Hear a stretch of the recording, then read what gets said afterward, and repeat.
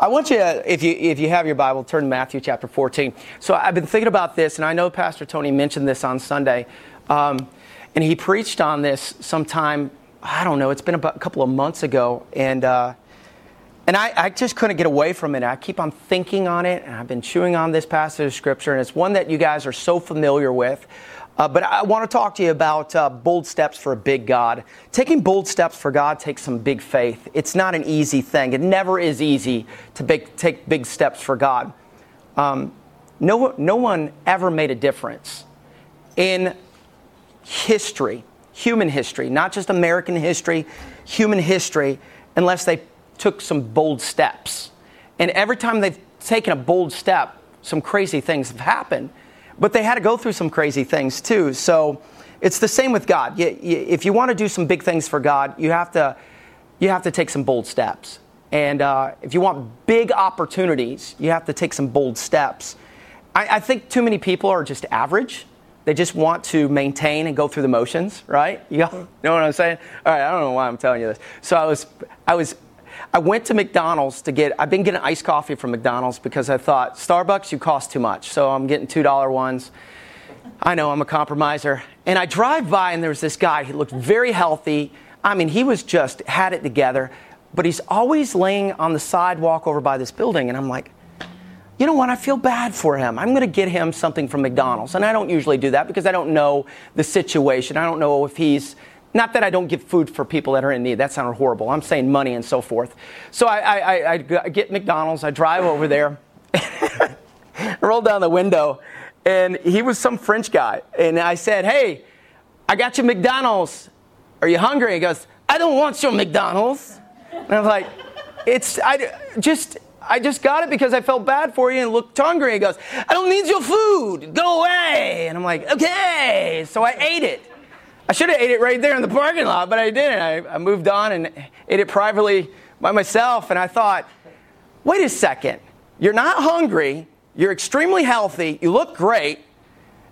Why are you just wasting all this potential by laying around all day long? And I'm talking weeks. He's been out there for weeks. Every day he just lays and sleeps all day. I'm going to tell you, I'm not judging anybody. It sounds like it. But the fact is this. It's everywhere. Everywhere people are not using the full potential that God has given them. They have opportunity to do some big things. I'm not just talking about for God, for people. We have an opportunity as believers to take bold steps for a big God, and I feel like people are missing out. But there's some things you have to be aware of if you want to take bold steps for God. I'm talking about doing some big things. And these things are found in 3 of the 4 Gospels. It's in Matthew, it's in Mark, it's in John, and for whatever reason, it's not in Luke. I don't know if Luke just didn't write down the account for whatever reason, but he didn't. But we're going to look at Matthew's account. And in Matthew chapter 14, I want to look at this. And we're going to see Peter had to learn some things in order to take some big steps. And we all know Peter. I mean, there's a history of Peter doing some crazy things. Probably a lot of them were before he even thought it through. But right here in Matthew chapter 14, what's happening here takes place after some crazy events. All right, so you kind of have clarity because so often we hear about Peter stepping out of the boat, which we're going to talk about, but we don't know all that's taking place before that. On that particular day, and it could have been just prior to this day, but John the Baptist just had been put to death. He had his head removed. And we know John the Baptist and his relations with Jesus. He's been preaching and announcing that Jesus was coming. He baptized Jesus. He's a relative of Jesus. But he just died. And the disciples went and got his body and buried him. So the disciples are already in a place right now of just disarray. They're just broken, right? And so the Bible says that they and Jesus are going to go into a desert place near Galilee and the Sea of Galilee. And they're getting away. And I believe, and it doesn't say this, I believe they just needed a break. They just needed to clear the mind, spend time in prayer. They're just going to get away. You know what I'm talking about. Sometimes you just got to get away. Well, word spreads fast because Jesus is so popular for what he's done. And it's not just because he's the Messiah. There were some that just loved him because he gave them food, and others that loved him because he healed them. I mean, we're not talking about ERs on every corner or urgent cares. I mean, this was an opportunity. If your son or daughter had some kind of, even if it was just a sniffle or something seemed off, you're thinking they could possibly die from this because the time they lived in, it was unpredictable when it came to your health. So everybody that had an issue, if they had kids that had an issue, they're like, let's go see Jesus. He's in town. So word spread fast. So the blind are making their way. The lame are making their way. Even the people that had dead people are making their way. I mean, it's crazy times because Jesus was the one that's making all the difference. So imagine this. They're showing up, hundreds of them, to the point there's thousands there now in the middle of nowhere, and Jesus was just getting away. But Jesus' heart of compassion, he starts healing, he starts helping, and over again you see the disciples go, can we just send them away? Can we just have this moment? Have you all noticed how many times the disciples say, well, just send them away? The kids showed up, and Jesus blessed them at another portion of Scripture, and they're like, send them away. Like, we don't even like kids. Woman at the well, the Samaritan woman, why is she here? It's like they couldn't see the needs, ever. It's like the average church, you know? And it's like we go through the motions and don't see the needs. But here's where we're at. And so Jesus is ministering. It's starting to get really late. And then all of a sudden, Jesus does something profound we've seen before. He feeds the 5,000. That's not even counting women and children. So there's so many more. And so, you know, the 5 loaves and 2 fishes and so forth. And he multiplies them. And then, so this event takes place. It's getting dark. Jesus finishes up. I think about the wedding yesterday we went to, and I thought, man, they're going to stay so late cleaning up after this event, and there was only a couple of hundred people, if that, in that, for the dinner afterwards and so forth. But can you imagine thousands and thousands and thousands of people? So the disciples are gathering all the remnants of food. They're exhausted. And then Jesus says, you guys, cross over the Sea of Galilee. I'll meet you on the other side. I came out here for a reason. That was to get away and to pray. So he said, I'm going to go to the mountain. I'm going to pray. I'm going to get away. So they get in the boat. Now it's dark. And they get in the boat, which is nothing big for them because, they fish a lot at night. And so they're in the boat. They're crossing over. And so that's where we're at. Little backstory there. Took a while. And straightway, let's Matthew 14:22. And straightway Jesus constrained his disciples to get in the ship and go before him to the other side. And he's like, I'm going to meet you guys over there. We'll get rid of the multitude, thousands of people. Let's get this rolling. In verse 23, the Bible says, and he sent the multitude away. And he went up into the mountain and he prayed. And the evening came, and he was alone. And Jesus got alone by himself.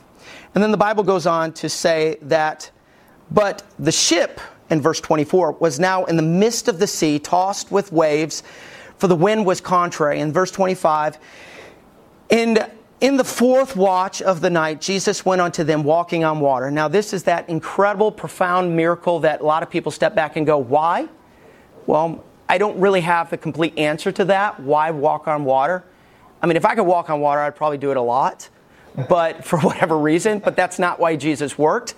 But here he is, he's walking on water. In verse 26, the disciples saw him. They were troubled. They thought it was a spirit. They cried out in fear. And then verse 27, and straightway Jesus spake unto them. Basically just say, calm down, be of good cheer. It's okay. Everything's under control. Don't freak out. He didn't say it that way. I'm just paraphrasing. In verse 28, Peter answered him and said, Lord, if it's you, if it be thou, bid me to come on the water. And so Jesus did. And when he walked out on the water, the Bible said he looked around about himself, and all of a sudden he became fearful and began to sink. And we know the story well because he cried out to the Lord saying, save me. In verse 31, immediately Jesus reaches out, pulls him out of the water and saves him. And then he says the words, "O ye of little faith." He's saying, thou hast little faith. Why? Why did you doubt? And then in verse 32, and when they were come into the ship, the wind ceased, because it's Jesus. He can do whatever he wants. And he caused it to cease. Here's what I want you to see. I really want you to understand historically what's taking place here and geographically what's taking place here. So let me tell you a little bit about the Sea of Galilee. The Sea of Galilee was not just a sea, it was more like a lake. I mean, we think of the Sea of Galilee as being huge, but it really wasn't. The Sea of Galilee was only 13 miles long, 7 miles wide, and some of the parts of the Sea of Galilee, mainly on the north end, were very, very deep, over 100 feet. It was like 64 square miles in diameter. I mean, some of the Great Lakes were bigger than the Sea of Galilee.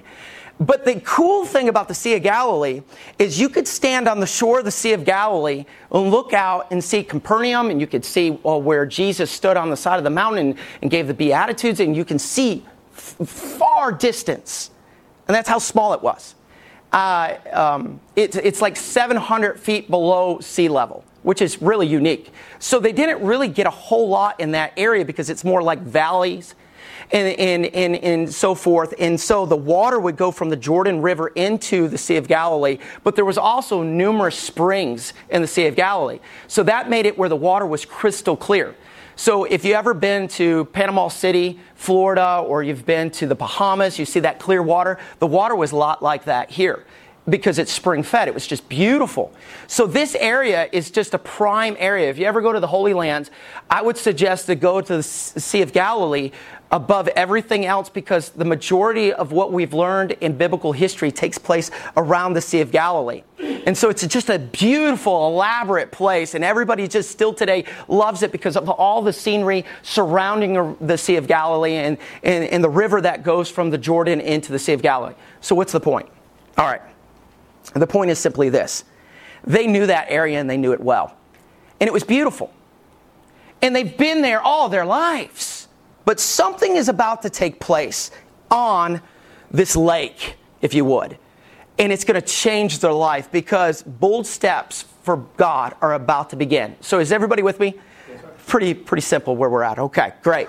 So here we are in verse 24 of chapter 14 of Matthew. But the ship was now in the midst of the sea, tossed with the waves, for the wind was contrary. According to Mark, another account, and Mark gives an account of Jesus, and I believe it was Mark 6:48. He said, Jesus saw them from the shore. So this is interesting.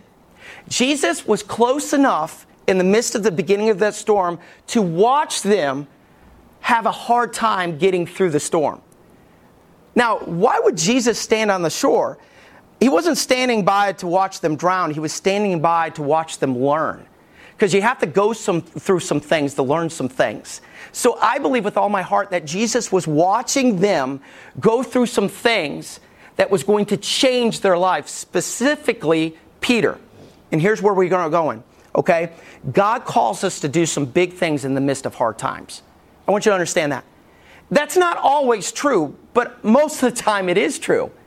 God calls us to do some big things in the midst of hard times. They were in an unfamiliar place in the middle of the sea. See, in Matthew chapter 14, verse 24, the ship was now in the midst of the sea. You say, well, they grew up. You just explained that they know these waters. But at this particular time, they didn't really understand what was going on in these waters. It was unfamiliar.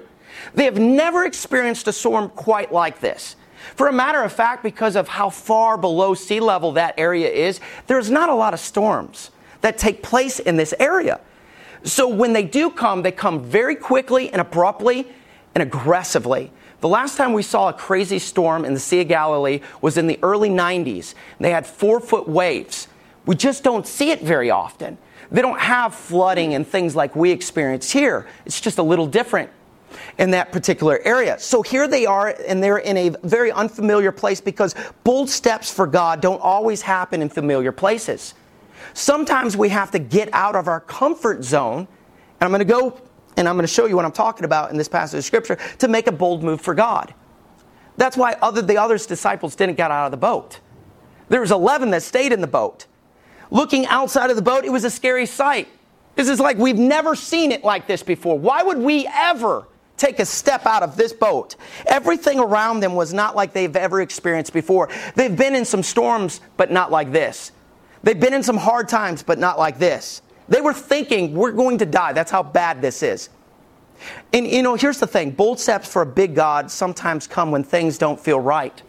They're like, this doesn't feel right. But we don't go by our feelings. We go by our faith. If you want to take big steps for God, it's not about the way you're feeling. It's about what God is leading you to do. Missionaries choose to step out in unfamiliar places and unfamiliar countries because they're taking bold steps for God, to meet unfamiliar people and weird cultures, because they are willing to step out in the midst of hard times. And by the way, that is not easy. You're driving 45 minutes or an hour to come to this location. It's an unfamiliar place. We got to know the Dublin community. We're used to, Columbus or wherever you've grown up. But the point is this is nothing compared to so many others that are going to other countries. Jordan, Liuzzo is in the Philippines right now. They're scoping out a location to start a new orphanage. That's why he's not here. That's bold steps for God. If you're waiting to take big, bold steps for God because you want something that's familiar, you'll never take a bold step for God. You're always going to stay in that comfort zone, if you would. Because God calls us to do big things in the midst of hard times, and sometimes that's in an unfamiliar place. So here they are in this very unfamiliar place.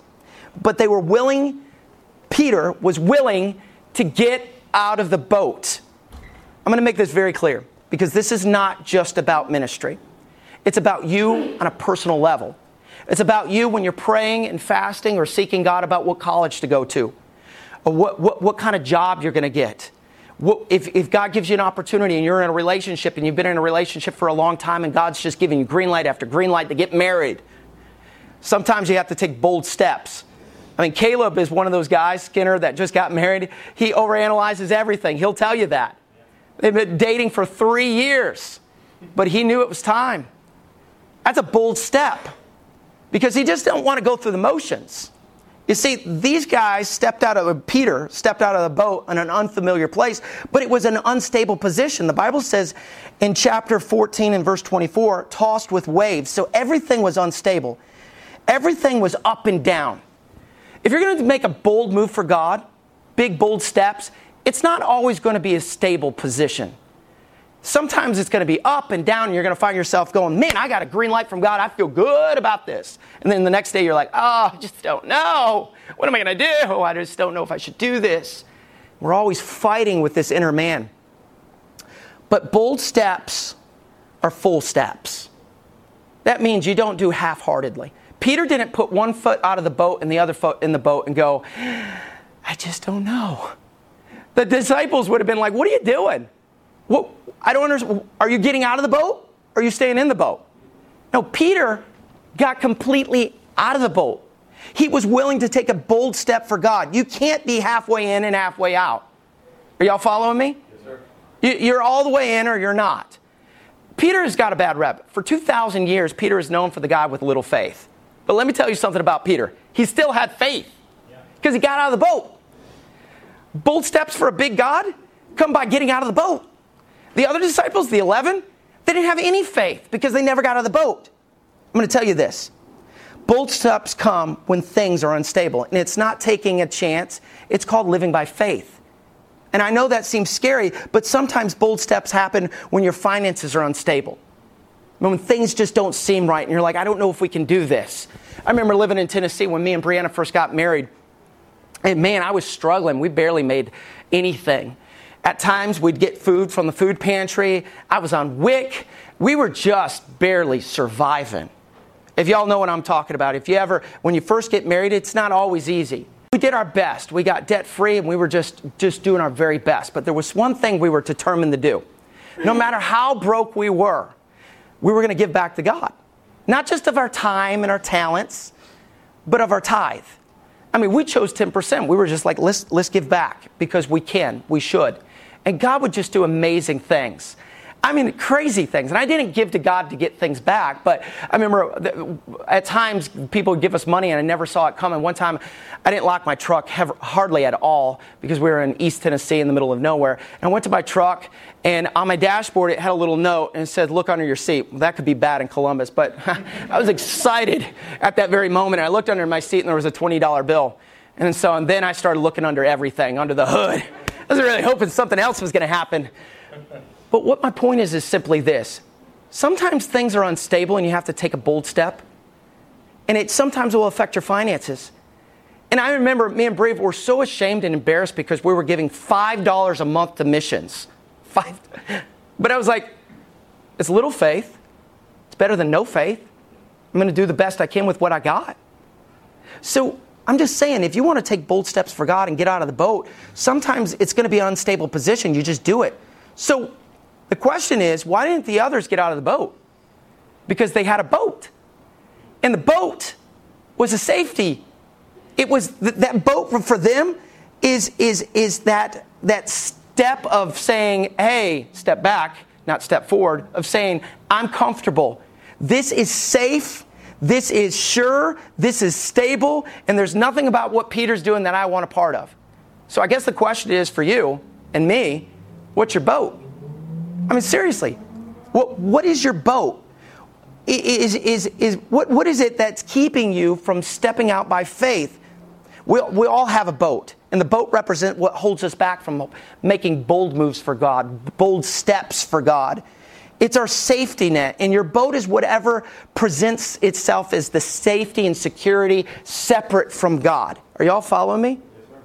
And the interesting thing about the boat in our lives is it could be different things. It could be friends, it could be parents, it could be money, it could be our job. If you want to know what your boat is, you're going to have to ask your fear, because it'll tell you.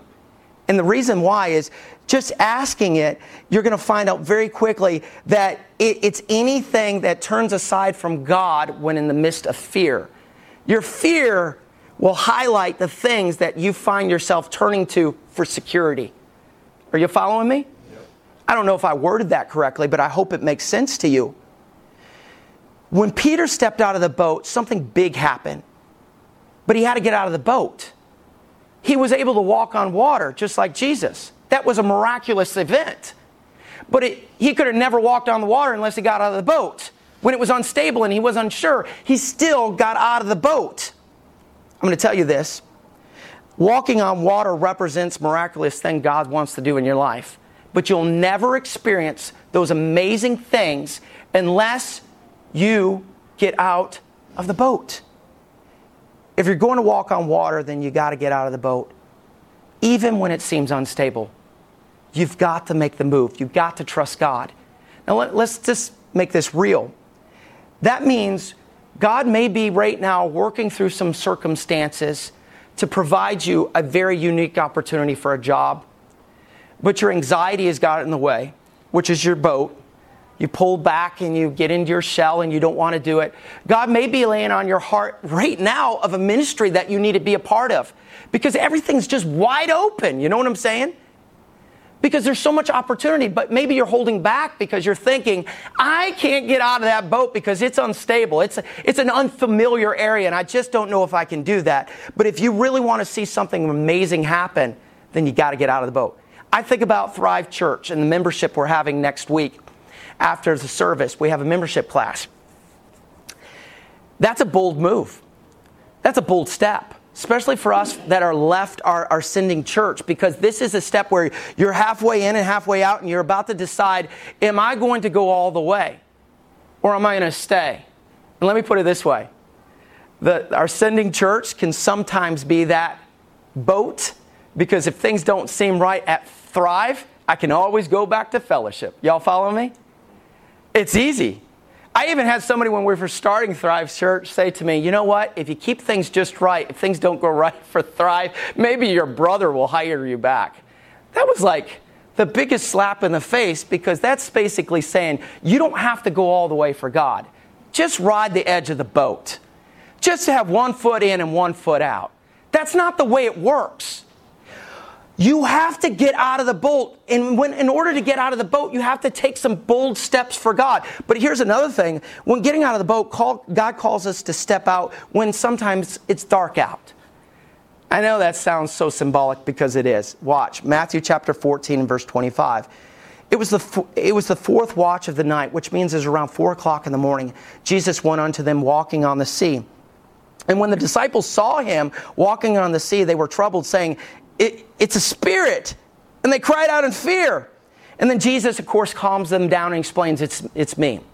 And then we see Peter, of course, and then in verse 28, answer and say unto him, Lord, if it be you, or be thou, bid me to come into the water. Now, watch this. God calls us to step out when it's dark out. And sometimes when it's dark out, you can't see clearly. It is so annoying when you can't see clearly. It was the fourth watch, which means around 4 o'clock. So here they are exhausted.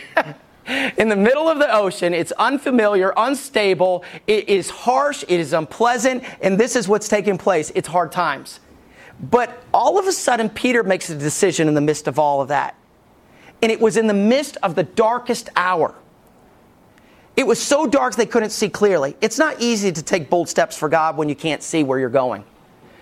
And everything is not lining up the way you think they should line up. But now faith is the substance of things hoped for, the evidence of things not seen, right? I know and hope and believe that God is able to do something beyond my comprehension, even though physically sometimes I can't see it working out. Helen Keller, the author and activist from the late 1800s, was deaf and blind, and somebody asked her the question, what could be worse than being born blind? And she answered and said, having sight with no vision. What that means is sometimes you can go through life and you can see physically, but there's something else missing. You don't have vision. Where there's no vision, the Bible says in Proverbs 29, the people perish. Vision is the ability, not physical ability, but the vision of faith and believing that God can do something greater than yourself with you. This means you can't be a control freak. I am a control freak. I like to control my environment. I like when we even set up chairs to be present to make sure the chairs are specifically the way I want the chairs. If you know me, you know how I think and the way I operate. My kids do. Yeah, see some smirks in here. This is the truth. But when it comes to this, it means if you're going to make bold steps for God, real bold steps for God, you're going to have to get out of your controlled environment and step into God's and say, I don't have to control this. I need to just trust God with it.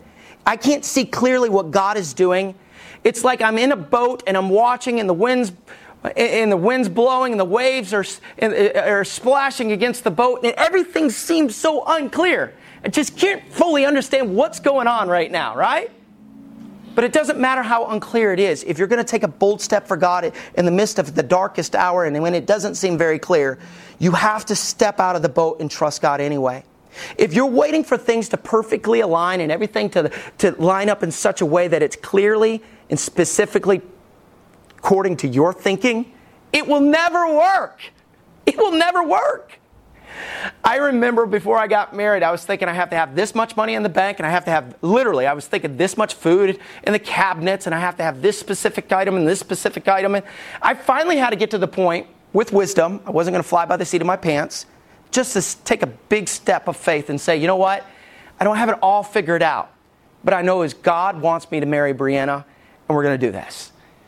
I remember when we were deciding to have kids. Oh my goodness, I had a whole list of things that needed to be accomplished and set in place before we have our first child. And some of that is just wisdom, and you need to use common sense. But some of it is fear. And I just didn't see it clearly laid out the way I wanted, but God made the move, and at one point, we had one of our kids without us even knowing that she was pregnant. It was like, whoa. And then Bree found out, yes, I'm pregnant. This is going to happen, and we can't stop it.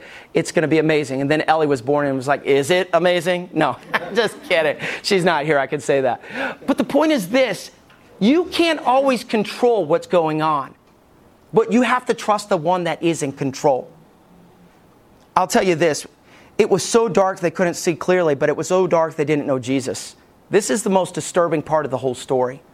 The Bible says in Matthew 14:28, and Peter answered him and said, Lord, if thou would bid me, if you want me to, if thou would call me out, if you want me to come, call me. Now, this is interesting because he said that specifically because he wasn't sure it was Jesus. So when I was in college in Tennessee, in the Knoxville area, I had a lot of roommates, which is dreadful. It's the worst thing in the world to have a lot of roommates because it's hard to get to sleep. Everybody's coming in at different times from work and some snore, some smell. It's just horrible. So I got very little sleep. And all my friends that were in my room were from all over. One was from Chicago. One was from LA. I was from Alabama, distinctly different world. And so we were just different. Well, one night, one of the guys came in really late, and he went to a party or something, nothing inappropriate. It was just a birthday party or something. And I don't know why he brought this back, but he brought a helium balloon back, and he brought it in the room. I was already asleep. I'm sleeping, and in the middle of the night, the helium balloon made its way to my bed, woke me up, bumping into my face, and I had a God moment right then. I woke up, it was pitch black in there, and I'm thinking, I was in Bible college, by the way. I got super spiritual at this moment. It's like, I'm doing something big for God, and Satan done sent a demon into the room to attack me. And I want to tell you, I'd never been in a fight in my life, but that night, I won the fight. I beat the fire out of that balloon until there was nothing left, and I realized in that state of mind I was in where I couldn't see anything, it was just a balloon. And the other guys were just like, what are you doing? What's wrong with you?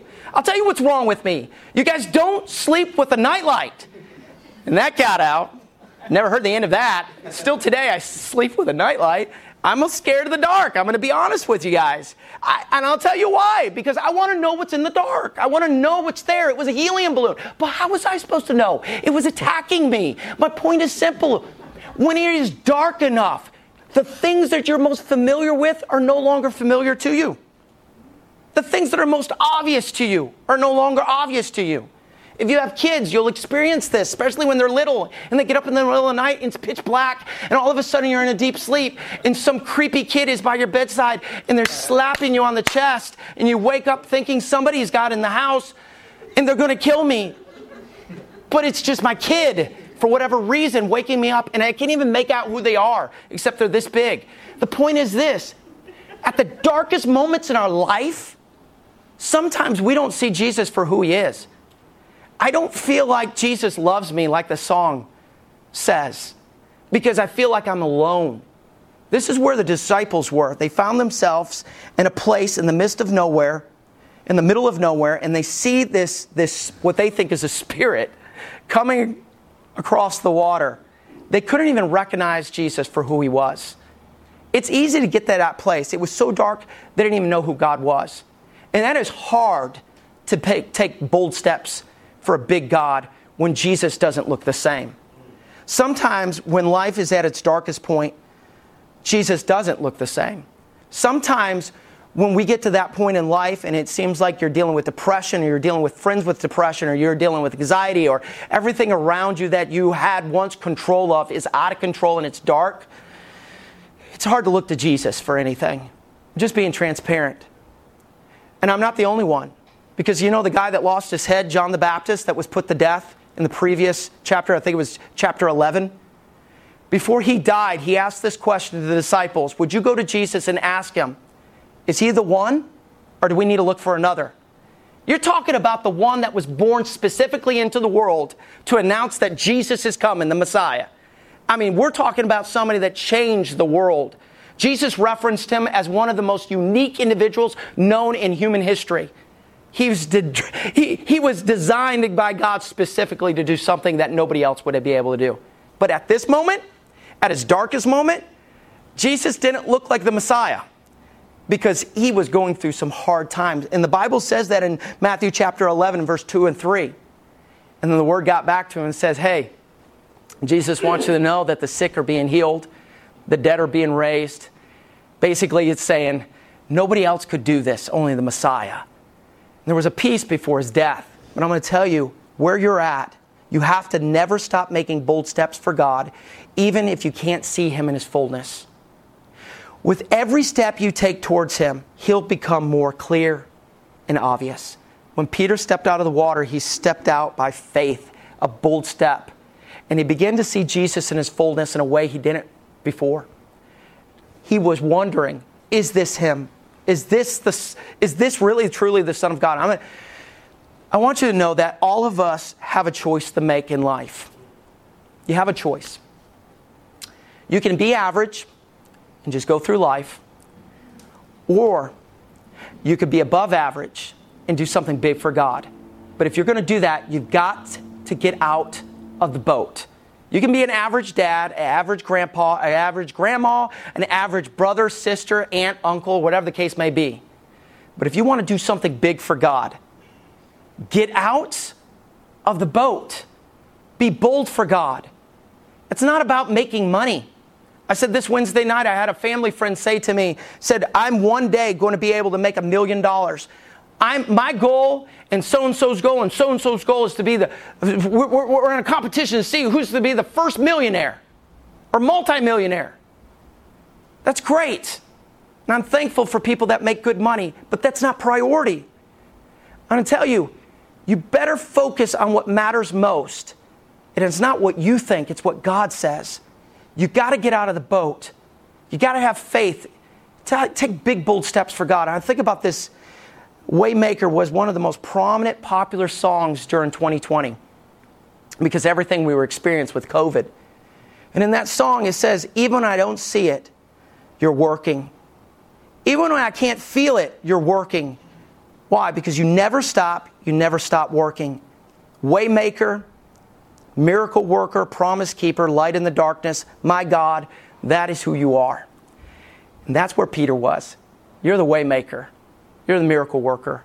I believe if you call me, I can step out by faith and take a big, bold step for you, and you're going to keep me above the water. So I don't care where you're at or what you're going through. I believe that if you take bold steps for God, God's going to do amazing things with your life. And I feel really strongly led that we should sing Waymaker. I'm going to have Victor come, and as he begins to play, I'm going to ask you to do this for me, okay? I just want you to clear your mind for just a minute before we dismiss.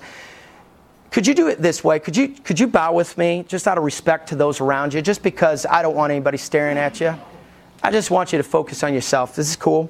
In order for us to take bold steps for God, then we must take steps of faith in the midst of hard times and sometimes dark times. And next week, I want to show you what happened when he got out of the boat. You could call it rules of engagement, rules to live by, whatever you want to define it as. But there were some things that he had to live by before he ever stepped out. Some things he had to understand. I'm going to talk about that, part 2 of this. But where are you at right now, okay? Where are you at? Are you a believer in Jesus Christ? And you know for sure, without a doubt, there's no question in your mind that you are a Christian, that you've given your life to Jesus Christ. And if you meant it with all your heart, then my question is, what are you doing with that faith? Are you taking bold steps for God? Next week, we're going to hear a little bit about Glory Reigns and how Bob and Shelley took some bold steps to reach teenagers that are in need and kids that are just down and out. And they're using horses. They bought a farm to make it happen. Bold steps for a big God. I've seen people work in children's ministry that had no idea what they were doing, but they knew God was calling them to do that. They took a bold step. Music ministry, same thing. I've seen people take jobs that they didn't think they were confident enough to take, but God called them to take that job, and now look what they're doing. Big things for a big God. All I'm saying is this: if you're a believer in Jesus Christ and you haven't trusted Him enough to help you take the bold steps that you need to take, then you better start trusting Him now and get out of the boat. Are you ready to take some bold steps for God? Here's the other thing. Maybe there's somebody in here that you're not a believer in Jesus Christ. Well, you have an understanding of who God is, and that's good. That's not a bad thing. But it's not the only thing. See, this is the way it works. You have faith, and faith is an amazing thing. You can believe in whatever you want to believe, but you need to learn this very quickly. Your faith, first of all, must be in Jesus Christ. He's the way, the truth, and the life. He's the only one to the Father, the Bible says. And that means simply this: if you want heaven to be your home and your life to be complete, then you need to invite Jesus Christ in your life. You say, well, what does that mean? It just simply means this: with your faith, you can believe. And you need to just trust God and believe that Jesus Christ is the Son of God. I mean, there's not multiple gods. That would be messed up. There's one God. Jesus is the Son of God. He's the way, the truth, and the life. That means He's the only way. If you by faith can trust Jesus Christ with your life, God can save you. So what does that mean, save me? That means He can change you. You're not going to be perfect, but man, life is better with Jesus in it. So, well, how do I do that? Simply like this. You just simply say, Jesus, by yourself, in your seat, quietly to yourself, with your heart. Because if you use your mind and that's it, it doesn't do anything. You have to mean it with your heart. Truly mean it. You just simply trust Jesus by saying, Jesus, I believe that you are the Son of God. And I believe that you You died and rose again, and I'm trusting you by faith. Become my Savior. I'm asking you to come into my life. Asking you to forgive me of my sin and show me the way to live.